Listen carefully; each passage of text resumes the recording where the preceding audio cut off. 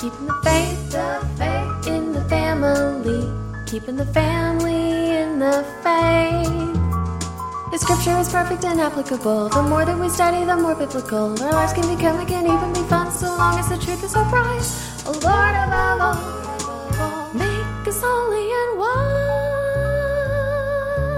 wise. Hello, everybody, and welcome to the Faith and Family Radio Show. I'm Ryan. I'm here with my lovely wife, Elaine. Yepers. Oh, you wanted me to keep saying stuff. This is like a back and forth type thing, this radio show, is it? Yes.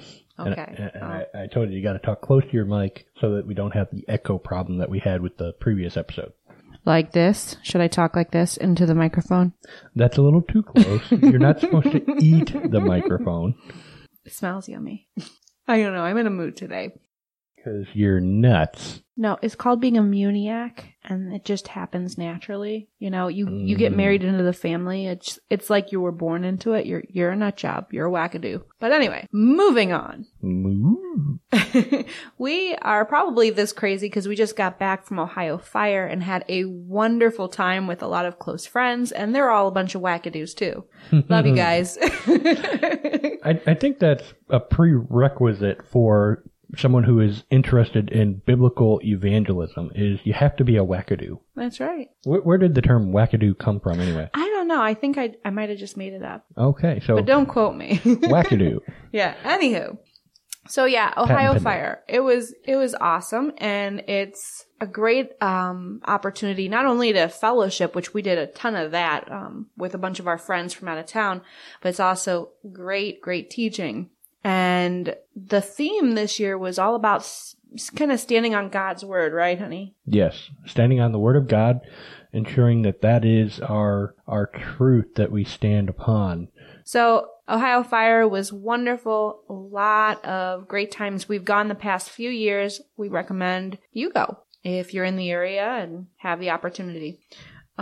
Another thing that's kind of big news for us is we might possibly be relocating soon. No, we're not going to Mexico or China or any place out of the country. This is like an hour away. But the reason behind our possible relocation is kind of exciting, isn't it, honey? You're not going to reveal the secret, are you? Is it a secret? It's kind of a secret because it's not set in stone yet. Okay. Well, I won't reveal too much then. Okay. But it's really exciting. And keep going to Facebook and on our website for updates, and maybe you'll see our secret come out. Do you want to give them a hint? We can give them a hint. Well, why don't you give them a hint? Because I'm worried I'll give too much away. Okay. It deals with a really big boat. Ooh, that, it's kind of a good hint, but kind of a bad hint at the same time. So maybe that's the perfect hint then. Stay close to the mic. That's a lot of echo you got going on there. Quit talking, giving me direction while we're trying to do a radio show. That's the best part about recording a radio show is we can edit the direction out so that you actually sound decent as a radio star. I sound decent regardless. I make this, yo. On the next episode of Faith and Family Radio Show, Elaine is no longer on the show. Go to faithfamilyradio.com for more. Anywho. Okay, Sarah is going to be starting school officially soon. That's pretty exciting. I mean, she's been doing the homeschool thing for a while, but this is like actual curriculum, officially enrolling her, all of that stuff. So, woohoo! Yeah. And I looked at the curriculum and already I'm a little bit intimidated and feel like some of it's over my head. And I can't believe that I'm being challenged by kindergarten materials. It's a little sobering, humbling. And I feel a little broke because homeschooling's expensive. It sure is. But you know what? We've got some good resources, I think, for the kids. And I think it's really going to help them reach their potential, which is really what we want. And it's we're going to teach them God's word at the same time. So, amen. In addition to all the school stuff, we're still kind of just adjusting to taking care of 4 kids now. I mean, been 7 months, and it's finally starting to feel like maybe we're getting in the swing of things a little bit. I don't know about that.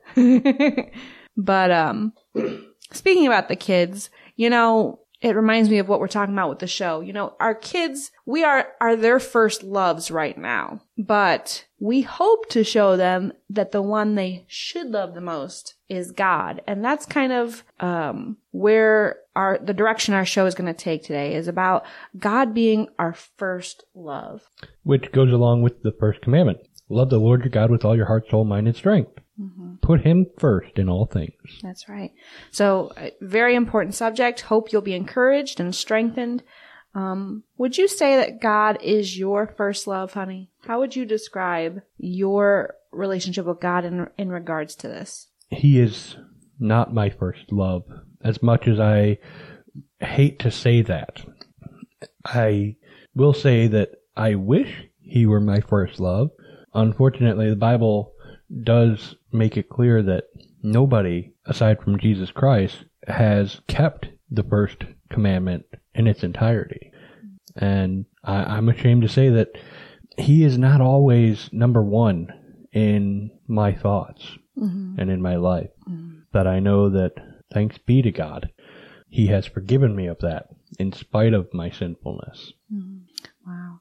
You know, as I was preparing the final touches of the show, I was reminded of the section in Revelation where Jesus is talking to one of the churches and says, "You have lost your first love." And to me, and you can correct me if I'm wrong, honey, I believe the verse it's talking about is a body of believers, like truly converted believers. Mm-hmm.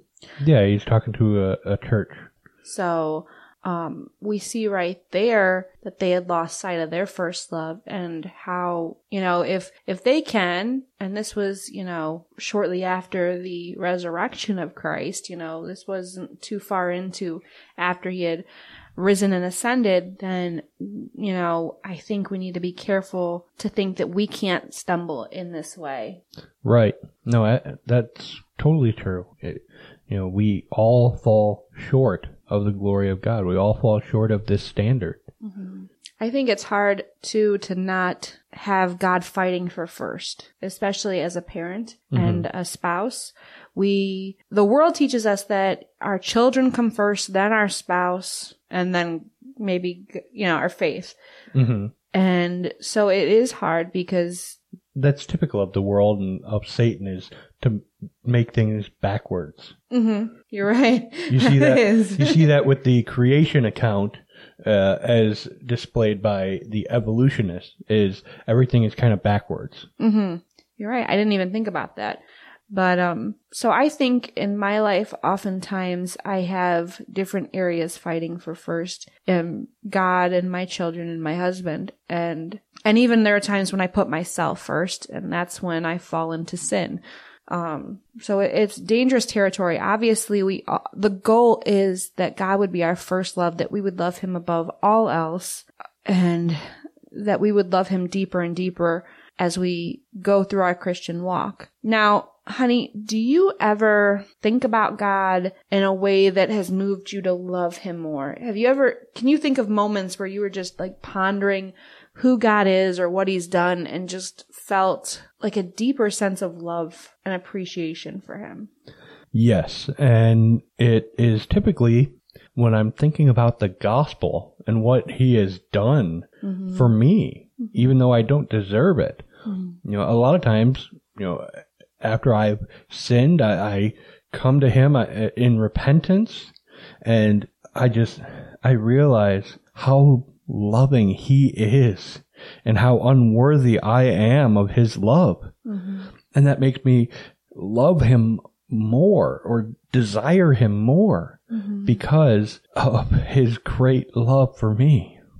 Yes, he does. He has a perfect love for us in spite of our imperfection. And it's truly amazing and humbling when we think about the attributes of God, who he is and who we are, and the fact that he has mercy and grace and compassion for us, because we do not deserve one bit of his mercy, and he would be totally just to just let us all burn for eternity, and he doesn't. Amen. And not only that, he takes us out of our sin. We're no longer in bondage to it. He rescues us in that sense. And he doesn't just give us eternal life. We have so many blessings on earth. It's just, if you sit there and meditate on his love and his grace and his kindness, you can't help but be moved by it when you truly understand it. There are those who have trials in their life and it makes them question God's love, especially if they don't know God. But as a believer, even in those moments, we can see God's kindness in those and just be so grateful and thankful for what he does in those moments, and to truly realize that he is blessing us and growing us even in the harshest of circumstances. Amen. So how do you know you love him, honey? Is it because you've got fuzzy feelings deep down? Or No, that's not it at all. And I would even say that that's not real love in the world. That's false love. That's what the world wants you to believe love is some fuzzy feeling deep inside. No. How do I know I love God? Because I hate sin. I hate my sinfulness. Even though I still sin, as any Christian would admit to, we still sin. The Bible says in 1 John that if we say we have no sin, the truth is not in us. We're liars when we're calling God a liar. But I know I love God because I hate sin. In spite of the fact that I still commit sin, when it happens, after it happens, I regret it. I hate the fact that I have sinned against a holy, righteous, loving God. A God that has saved me, a God that died for me. In spite of that, he still loves me. And that I hate my sin even more. And I think that it would be a good standard is to say the more you hate sin, the more you love God. And not in a way of, I want to say like the Westboro Baptist types, where you're using hate speech and derogatory terms towards people who are in sin, but to hate the sin that has come into the world that is so clearly an affront against God, and to just hate anything that is contrary to the nature of God, who God is. He's perfect and holy and righteous. So anything contrary to that goes against him and his will and his nature. And it's just, that's one good way to tell that you love God. And I think another way is a desire, is not only a hatred for sin, but a desire to do that which is right, and to serve God. Before we became Christians, we had no desire to serve the Lord, to sacrifice for the Lord, no concern for the souls of others. I think when you get saved, though, and your heart is changed, you desire those things deeply. You desire to be holy and live holy and to be a light for the world. So. Well, coming up on today's show of the Faith and Family Radio Show, we're going to tell you how you can cultivate a deeper love for God. We're going to talk about how churches don't obey God's word and they don't show a love for God, but rather they show more of a love for sin. We're also going to talk about what the Bible says regarding loving God. And finally, we're going to have a little game, Name That Heretic. We'll be right back on the Faith and Family Radio Show. If you're looking for a conference where you can be trained on biblical evangelism and street-level apologetics, especially on questions regarding biblical creation, we have just the conference for you. Our list of speakers is Pastor Andrew Rappaport from Striving for Eternity Ministries, Dr. Anthony Sylvester Jr. from Creation Revival Ministries, and Ricky Gantz from G220 Ministries and the G220 radio host. There will be a free lunch and free registration for those who are registered by April 15th. Go to www.rememberministries.org to register. You're listening to the Faith and Family Radio Show with my mommy and daddy, Elaine and Ryan Uniac. Today we are talking about loving God more than anything, putting God first. And some of you may be asking, how do I do that? How do I, as my husband put earlier, cultivate a deeper love for God? Well, I think there are a couple of ways that we can work on this. I think the first thing is to make sure that we belong to Him, that we're saved. that we've truly been regenerated. If we haven't been saved by him, can we really love him? This is kind of, some people may think this is a trivial point, but I think it's a very important one. Ryan and myself were false converts for a long time, thinking that, or claiming that we loved God, and really our hearts were far from the Lord. So self-examination is very important in cultivating a deeper love for God. The book of 1 John is a great book if you want to examine yourself to see if you are in the faith, as it offers many, many, many verses on the matter. Also, one of the reasons we say that you can't love God without being saved is the Bible says, the fool says in his heart, there is no God. They are corrupt, doing abominable iniquity. There is none who does good. Excuse me. God looks down from heaven on the children of man to see if there are any who understand, who seek after God. They have all fallen away. Together they have become corrupt. There is none who does good, not even one. That was Psalm 53. None of us seek after God. Therefore, none of us love the one true God before we're saved. It is only after our salvation that we can even attempt to love God, the one true God. And to love him in the way that is right, to love him for who he is. When we were false converts, we loved a false notion of God, a God that was okay with our sin and just wanted to give us a ticket to heaven where we could hang out with our family forever and probably sin there. Right. So I think a lot of people have a false notion of heaven that, they paint this pretty picture in their head and they say, oh, it'll be like this and it'll have this and that. But the one thing they don't want there is the God of the Bible because they hate God. That's the one thing they don't want there. And that's the one thing that we're all going to get when we get there is God, his fullness, his presence, his glory. And if we truly love him, we won't get enough of him. That'll be enough for us for eternity, is just him. So maybe you're saying, okay, I've examined myself. I know I'm saved. Now what? Well, get to know him.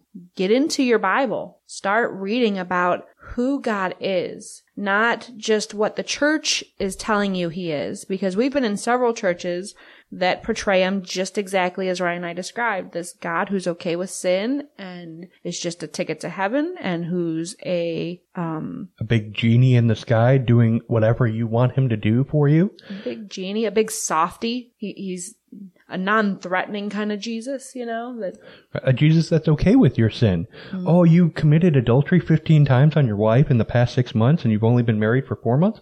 That's okay. We all make mistakes. Jesus still loves you. So really dig into the word. Learn about how to read his word appropriately. Get a study on biblical interpretation. Hermeneutics is the fancy word if you want to look it up. I'm not going to spell it though. I know, Ryan, you were looking at me like, are you going to spell that for the people? I'm not. I'm sorry, folks. I can't. There's actually a great resource called Herman Who by Todd Friel of Wretched Radio.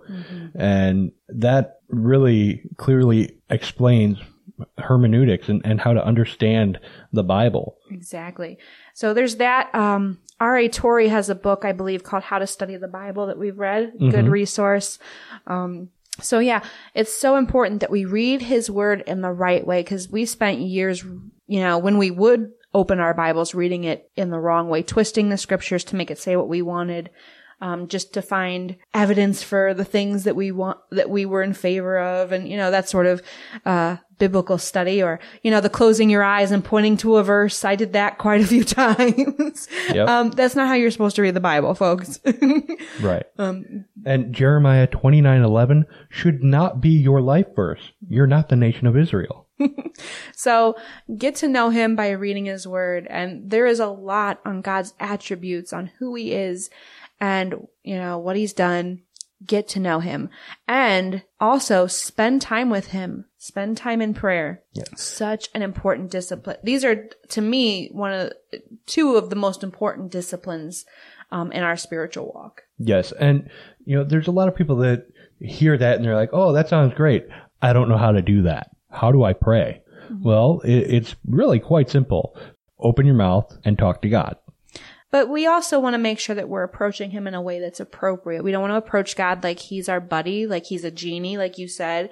We want to approach him with reverence. This is a holy and righteous God. And look at the people in the Bible. When they came into the presence of the Lord, they were undone. They did not come to him flippantly, acting like a bunch of fools and talking to him like Joe Blow off the street. I mean, this is the God of the universe. Yes, we can come before him boldly and we can have sweet communion with him, but we need to do it his way, not our way. Yes. And one little pet peeve I have, and I know others have it, is you don't need to say God, Lord, Jesus 50 million times while you pray. Talk to him like you would talk to a person.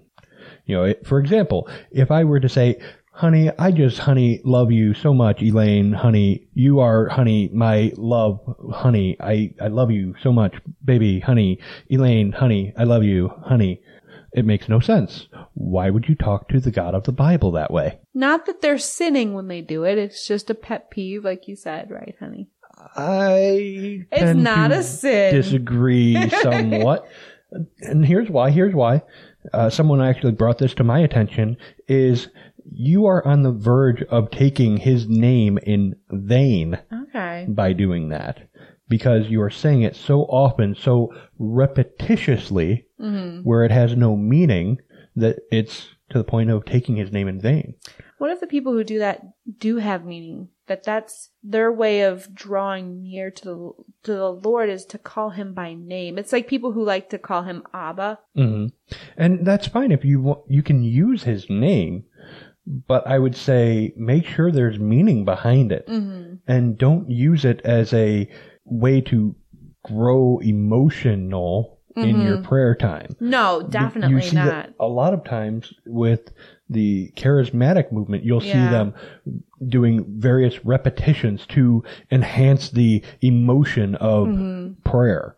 That's very true. I didn't even think about that. That's a good point, honey. But we got to move on. We're short on time. Yeah. So one other thing that we can do to cultivate a deeper love for God is to exalt him to others, or to proclaim him to others. Share the gospel.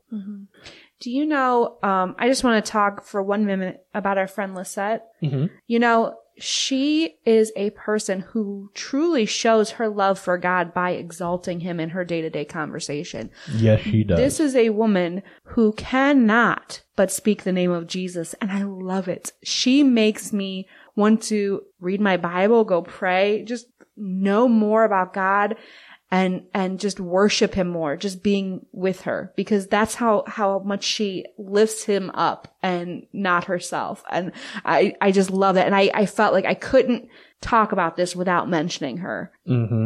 Yeah. And there are many people in our lives that can fill that. Yes. You know, there's people who will, you know, it's like every word that comes out of their mouth is scripture. You know, so, not that they can't talk about, you know, the day-to-day things, but yeah, everything always comes back. It's like that weave in the conversation. It's always somehow going to point back to Christ, and I love that. Amen. So exalt Christ, exalt God, share him with others. You know, one of the times that I feel the closest with God is when I am out doing his will, when I am out sharing the gospel with people, when I'm proclaiming his truth to the masses, whether it's one-to-one or open-air preaching or getting interviews for Witness Radio. I feel close to him because I'm sharing him with others. Isn't it amazing how when we talk about what he's done, how that does something to our hearts? It makes us just in the moment think about him and love him and worship him in our hearts. And it's wonderful. And it also is an opportunity for others to get to know him and love him. Come to the Big Apple to learn how you can share and defend your faith biblically. Use your training to witness to people from all walks of life in places like Times Square, Battery Park, Chinatown, even on the subway. Repentant Witness will push you to the limit from August 4th through the 7th. Register today at repentantwitness.com to secure a spot. Sign up by May 10th and travel costs while you're in New York will be included for free. Are you ready for the ultimate mission trip? Go to repentantwitness.com right now because space is very limited.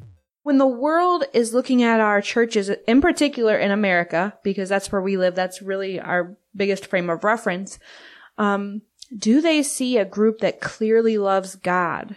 And that's a pretty serious question to ask, and then to examine that question a little bit deeper.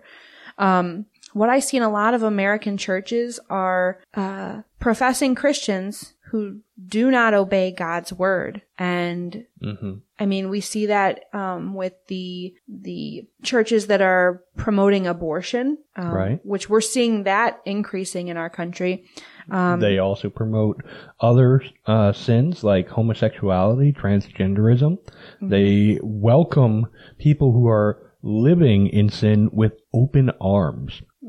Now, that's not to say that we shouldn't show love to the lost souls out there in the world, but we should do it with the goal of sharing the gospel with them so that they would be saved and turn away from the lifestyle of sin they are in.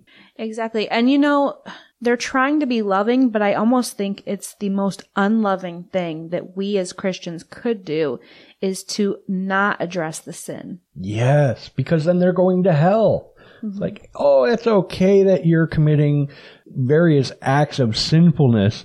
We still love you. We still accept you here at this church.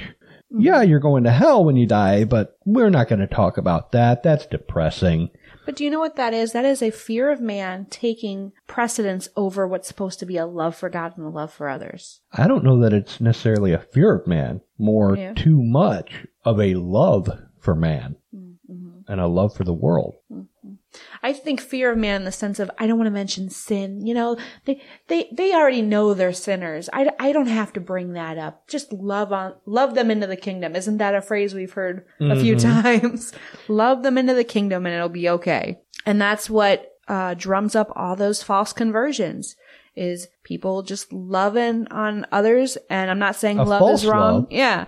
But acting, you know, lovey-dovey, saying God loves you, Jesus died for you, without even mentioning sin, without even mentioning why Christ died on the cross, things like that.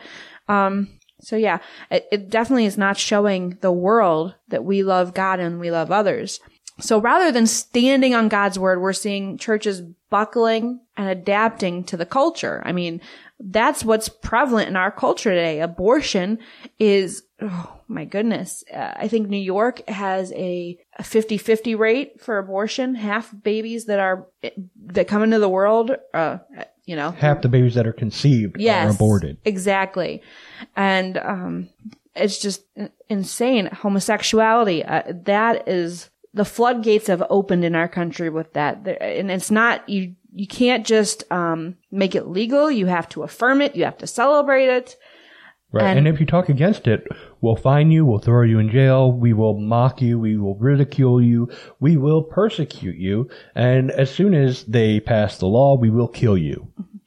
And see, the churches, we're just going along for the ride. It's sad. Another thing is we're not practicing church discipline. We are not looking at, you know, we've talked about how we don't address sin. And I think even in the churches that are preaching on sin, a lot of them aren't practicing church discipline when they see sin happening.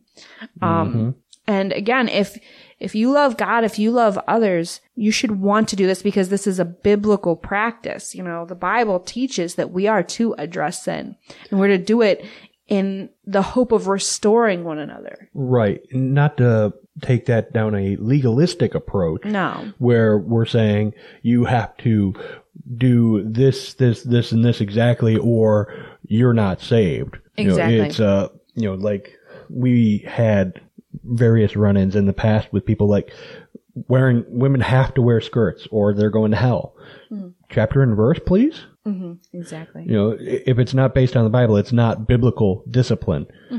But there is biblical discipline. Matthew chapter 18 goes into that. Exactly. And church members also aren't evangelizing. I mean, with all that we're talking about going on in our churches, shouldn't our actions be showing others what we love? And if this is what we're seeing and what the world is seeing, it's not a love for God. It's a love for sin. It's a love for man. A video that we have really just displays this to a T. It's The Adventures of Roman and George. The very first episode where this guy goes to a church for an evangelism conference, and he's the only guy that shows up. Exactly. And I mean, that's just, sadly, that's what our churches are in America. I can't, like I said, I can't speak for all the others, but we look at that and we don't see a love for God. We see a bunch of false converts sitting in a pew, and it's more of a social club, more of a positive message, type situation, but God's word's not preached and the people are not living holy lives. There's something wrong with this picture. Yes. And one thing I've noticed is with churches, instead of showing how much they love God and trying to conform to the image of God, instead they're doing the opposite, going back to what we were talking about a while ago with Satan, how he does things backwards. Yeah. Instead of showing their love for God, they show their love for man, and they try to conform to the image of man. That's why you see more and more churches looking like nightclubs instead of churches. Because they want to be relevant to the world rather than honor and please God. Right. If you're relevant to the world, you're not relevant to God. No. Repent and believe the gospel. Amen. And on Judgment Day, it's not going to matter that you were pleasing in the eyes of all these people and got them into your church and got them sitting in those pews for 20 years. It's not going to mean anything. What's going to matter is where your heart is. Did you love God and serve him? Did you repent of your sin? And, a lot of people are going to be ashamed on Judgment Day when they stand before Christ. A lot of professing Christians. Matthew chapter 7, verses 21 through 23, Jesus addresses this issue. It's where people will say, Lord, did we not do all these things on your behalf? And he will say, depart from me, you workers of lawlessness. I never knew you. Talk about the scariest words ever spoken. Yeah. But I don't want to make it sound like every single church out there is like that. There are churches that show clearly that they love God. And I don't want to sound prideful. Our church is one of them. Hyde Park Baptist Church in Cincinnati, Ohio. We see so many people in our church sharing the gospel, speaking to one another about God, praying with one another. It's such a beautiful thing because there are so few churches that, when you find a church like ours, it truly is a blessing and you want to hold on to it so tight. And it is heartbreaking to know our pastor is being called away, but he's going to Africa to hang with Vody. But I mean, again, that shows his love for God. He wants to do what God would have him to do and to share Christ with others and to help other pastors to share Christ and teach God's word on a solid foundation. So I don't want it to seem like there is no good churches out there, but it can get discouraging when the majority is unbiblical, is not seeking after God and what his word says. So one website that we use that has been encouraging to us is 9marks.org. That's the number 9 marks marks.org. And they have a church finding service where you can look and see if you have any of these 9 Marks churches in your area. But say you don't have anything listed in your area, it also gives you the 9 marks of a healthy or biblical church that you can use as you are searching for churches. You can test these churches like the Bereans tested the apostles and make sure that what these churches are teaching and preaching is true, is right, is biblical. So 9marks.org, we highly encourage that website. Yes. Coming up on Faith and Family Radio, we're going to talk a little bit more about what the Bible says about loving God, having Him be first. Don't forget to go to the Faith and Family Radio Show website, faithfamilyradio.com, for more episodes and information. This is Faith and Family Radio. There are things that cause the heart to wonder. Awe-inspiring things that can't be explained. That you never thought you would see. After more than 4,000 years, it's your moment to encounter the Ark. The voyage begins again, July 7th. You're listening to the Faith and Family Radio Show. We are getting down to the nitty-gritty of this subject, and we are going to dive a little bit into the Bible. So John 14:21 says, "Whoever has my commandments and keeps them, he it is who loves me. And he who loves me will be loved by my Father, and I will love him and manifest myself to him." So we see, just as we were talking about earlier, how when we are obedient to God's word, when we are living in a way that is pleasing to the Lord, we're obeying his word, it's evidence of our love for him. Yes, it is. You know, I can say I love a person, but if I don't, I can say I love my husband, but if I don't do what he asks of me, I never give him any regard, people are going to start to question that love. They're going to be like, does she really love him? I mean, she really kind of doesn't do anything for him, doesn't desire to know him, to serve him. Never talks about him. Never talks about him. I mean, there's a problem here. And I think what we talk about, what we spend our time doing, is evidence of where our hearts are. If we like to go to baseball games all the time and watch the games on TV and get books about baseball, I mean, that kind of says we have an interest in the subject, right? Right. You know, a good test to see how much someone loves something is to look at their social media page, Facebook, Twitter. What are they always mentioning the most? I would also say, what are they never talking about too? Yeah. Because there are Christians, professing Christians on my page, and I never see them talk about Christ, and it really makes me concerned. Not to say that they can't be saved, but it definitely makes me wonder, why aren't they talking more about the things of God? And not in a way that's, look at how religious I am. Right. We don't want to go that route either. That's the other extreme. So, yeah. But keeping his commandments, it shows that we love him. And what are his commandments, honey?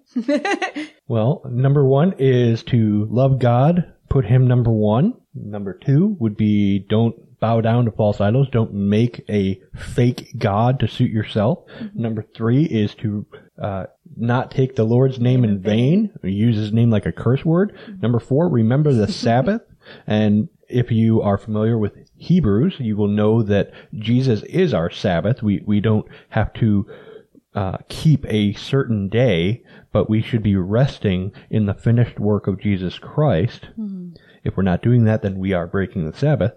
Number 5 is honor your father and mother. Number 6, do not murder. Number 7, do not commit adultery. Number 8, do not steal. Number 9, do not lie. Number 10, do not covet.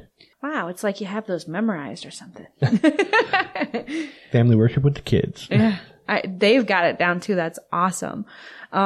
But yeah, and we're not saying to keep, again, it's not to keep his commandments in a legalistic form or that you have to keep all the laws of the Old Testament to be a Christian. It's not what we're saying. We're saying that a person who loves God wants to obey God. Plain and simple, not in a way that earns us any sort of favor, but just because we're grateful for what he's done. We know that he knows best. We desire to do his will, even though we don't always do his will. Exactly. So moving on to the Gospel of Mark now, we're going to talk about a man who was demon-possessed. This is Mark chapter 5, starting in verse 18. As he was getting into the boat, the man who had been possessed with demons begged him that he might be with him.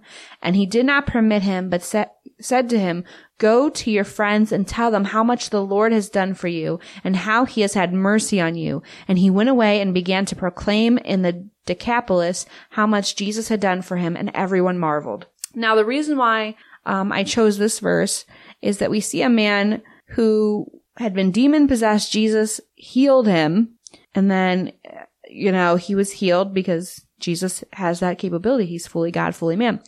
And he begged him that he might be with him. And that just showed me this man loved Christ and was grateful for what Christ had done.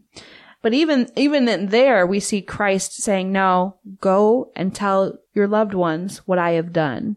And he did. He obeyed Jesus. So, he's begging to be with Christ, and then he goes and obeys him. To me, that shows a repentant heart that is grateful for all that he has been given, the mercy that God has shown him. It shows that he is loving Jesus because he's doing what he said to do. Exactly.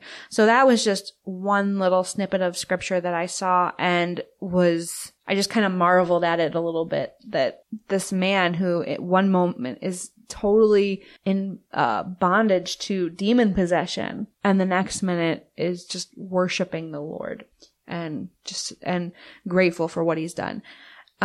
So why do we love God? Well, scripture tells us why we should love God, why we do love him, because he first loved us. It wasn't that we became lovable and then he chose to love us, because that's not possible. Right. We're not lovable creatures. In fact, it says in Romans 5:8, "But while we were still sinners, Christ died for us." That's right. He loved us first, and he died for us before we even knew him, before we loved him, before we served him. He did this. What an amazing God. Isn't that a God that is worthy of love and worship? The fact that he doesn't turn us all to dust or have us burn for eternity, every single one of us deserves that. That is our just desserts, to burn for eternity. Right. We all deserve hell. But in spite of that, God gave us grace. The Bible says that if we commit one sin, we've committed all. We've broken them all. James 2:10, yeah. So the fact that he gives us breath, even the unbelievers, that he gives them breath, shows that he is a merciful God. And not only that, he's blessed us abundantly. He's given us our life. He gives us eternal life. He gives us our family. We have the beauty of his creation. We can look out our windows and see what he has made, and that's nothing. That's a fallen world. That's a world that is not perfect, and it's still beautiful. Exactly. We were just talking to each other on the drive home from Ohio Fire this past weekend, looking out at all the beauty that is God's creation on the way home. All the green, all the flowers, even the animals we saw. We saw a lot of cows. There were a lot of cows. We were in cow country. But yeah, we've been blessed with his word, that we're not left in the dark as sinners just to burn forever, but he's given us the knowledge of himself and what is required for man to be saved. And he's given us other believers. What a blessing that is, that we are not alone as Christians. Because imagine, honey, in the world we're living in, if you were the only Christian. That would be a very lonely world. Yeah. It's so discouraging, I would imagine. We just encourage you, get into the Bible, do a topical search. We're not in favor of that for our regular study, but hey, if you want to learn a little bit more about this, take a break from your going through the Bible reading plan and look at this a little bit more. Right. Doing a topical search is okay at times, but typically you want to go expository or expositional, where you're going through verse by verse, making sure that you're getting everything in context. Yes. When we don't look at the context of verses, then we get people who say Philippians 4:13, I can do all things through Christ who strengthens me, talks about working out. And it doesn't. And when we come back, we are going to play a little game called Name That Heretic. I think she's excited to play the game. A little bit. We'll be right back with more Faith and Family Radio. Imagine Jesus walking onto your local college campus. What would he say? Would he be like Matthew chapter 9, seeing the people harassed and helpless like sheep without a shepherd, and say, the harvest is plentiful, but the laborers are few? At Christian Collegiate Network, we are sending workers into the harvest. We are training students how to proclaim the glorious gospel.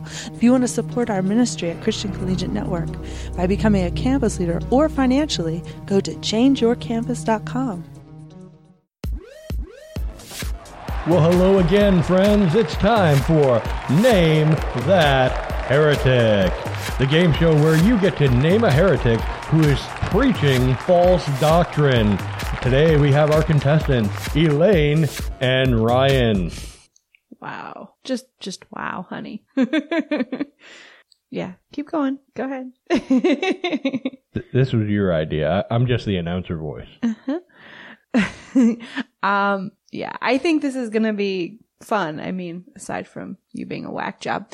What we're going to do Prerequisite for being a Muniac. I know. But what we're going to do is we're going to play a little game called Name That Heretic, as my husband explained. And we are going to give each other quotes from some false teacher, and the other person has to guess who the false teacher is, and then we're going to talk about what's wrong with the teaching in the quote. So we've got 5 quotes collected, and Ryan, I think I'm going to have you go first since I have more quotes for you than you for me.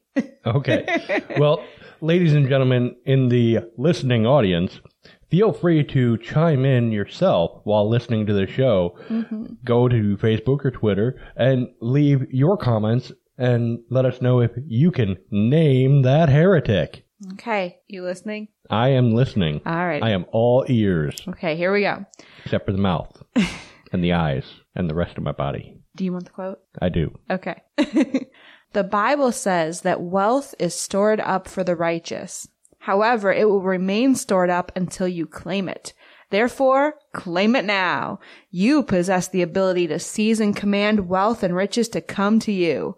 Exercise that power by speaking faith-filled words daily and taking practical steps to eradicate debt. Like God, you can speak spiritual blessings into existence. Remember, doubt keeps silent, but faith speaks. Oh, that's easy. That's obviously John MacArthur. Sorry, Johnny Mac. We know that's not you. Okay. All right, you ready for your choices? Oh, it's multiple choice. Yes, you get 3 choices. Oh, okay. I thought I had to guess all on my own. No. Okay, that makes this easier. Yeah. It narrows it down a little bit. So we've got A, Creflo Dollar, B, T.D. Jakes, C, Kenneth Copeland. D, all of the above. No? No? Okay. My guess would be Creflo Dollar. And why do you think it's Creflo? Because the dude wants a $65 million jet, and if he ain't talking about making money rain, he ain't getting no $65 million jet. You are correct. Yeah! That was Creflo Dollar, that one. Good. I know my heretic. Oh my goodness. So what's wrong with what he said, honey? Oh, where do I start? So, at the very beginning, he talks about wealth is laid up for the righteous. Mm-hmm. And that actually is in the Bible. Proverbs 13:22 says, a good man leaves an inheritance to his children's children, but the sinner's wealth is laid up for the righteous. Mm-hmm. So, even with him stating what he did, it's grossly out of context. Mm-hmm. Because the wealth that is talked about here is not monetary. Yep. But he goes on to give a bunch of gobbledygook that is nowhere in the Bible. Mm-hmm. So he misuses part of a verse, not even a whole verse, but part of a verse, and then goes off on a little tangent about money. Mm-hmm. Wait, you mean you can't speak it into existence, claim that for yourself? No, and if I were face to face with him, I would ask him, chapter and verse, please.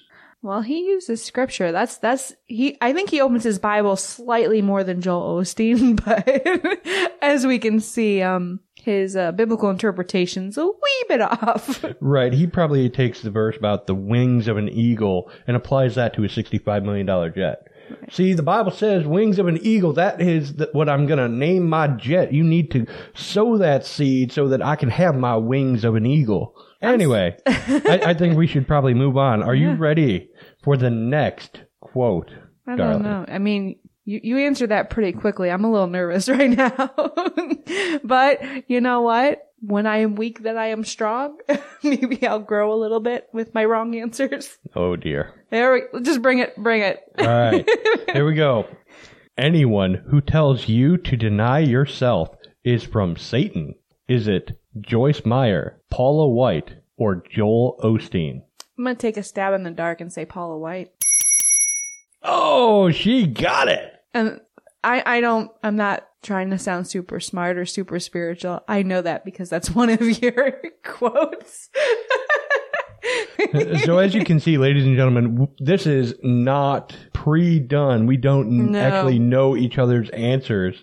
And hopefully that's not going to hurt us in the long run, because now Elaine's got to find a whole new quote for me. I do, and I will. So while you're looking for that new quote, honey, why is Paula White wrong? Well, because Jesus himself said, deny yourself, take up your cross, and follow me. If she's saying that whoever says to deny self is of Satan, she's basically doing what the Pharisees and the Sadducees did, which is ascribing God and his works to the devil. I mean, that should be biblical teaching 101 when you're a quote-unquote preacher. One thing that I really despise about this quote, she says, anyone who tells you to deny yourself is from Satan. She is saying Jesus is from Satan. If she is saying that Jesus is Satan, essentially, who is she serving? Let's just say it's not the biblical Jesus. Right. Should you follow her, Paula White? No. Okay.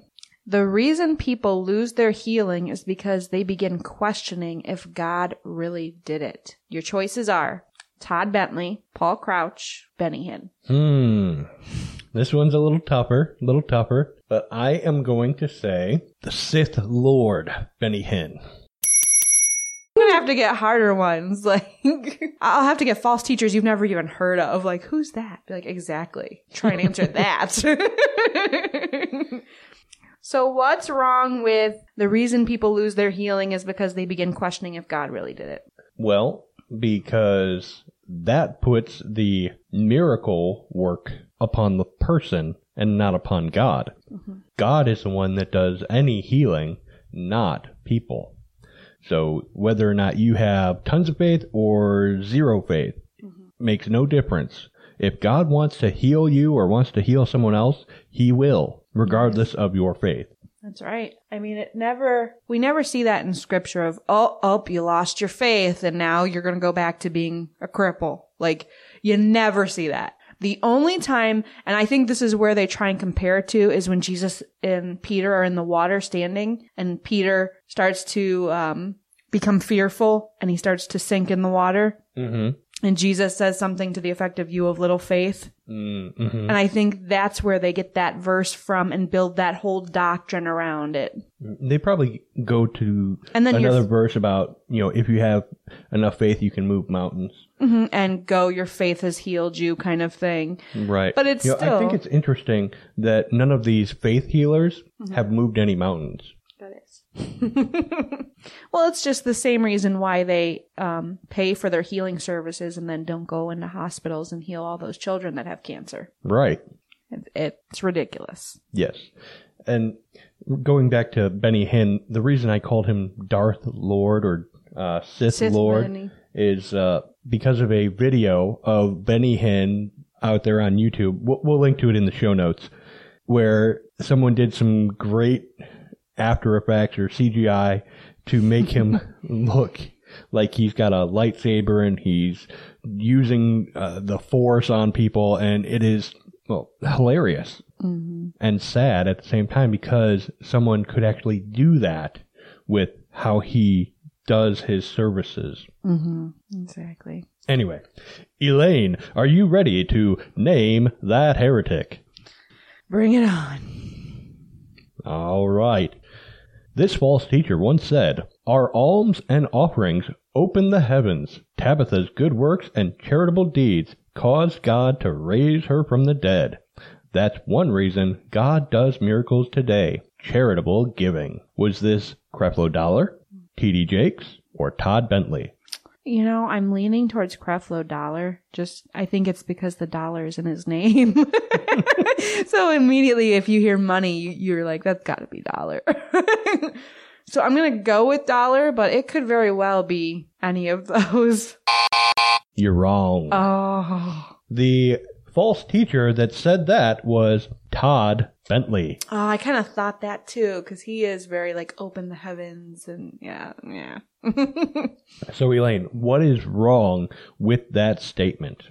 Well, I would say, where in Scripture do we see that example of where someone gave money and because of that they were healed? We don't see that. We see Jesus even telling the disciples, as you've been given, freely give kind of mentality, like not to go out seeking monetary gain, but to go and perform miracles and proclaim the gospel. That's right. So we also see that with this, and this is typical of the Word of Faith and faith healers and the prosperity gospel message false teachers, is the focus is on you doing things. If you do this, then God can bless you. But if you don't, God can't bless you. Basically, they're making you out to be God. I think I've got what I would like to get for you. I was listening to a set of tapes by one man, and he explained it like this.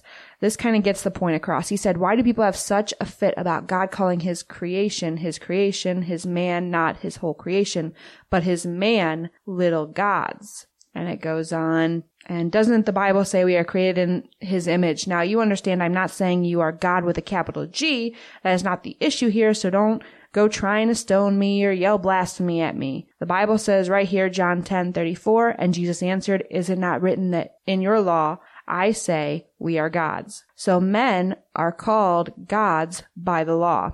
Now, is this Joyce Meyer, Creflo Dollar, or T.D. Jakes? Well, I know that at least two of them have referred to this very statement, and I'm going to wager that it is Creflo Dollar. It was Joyce Meyer. It was Joyce. Okay. And what's wrong with saying we're little gods? We're created in his image. Well, a lot. One of the things that's wrong with this is that it says you are gods. But the Bible makes it clear there is one God, one true God, and that is the Father, Son, Holy Spirit, the triune God.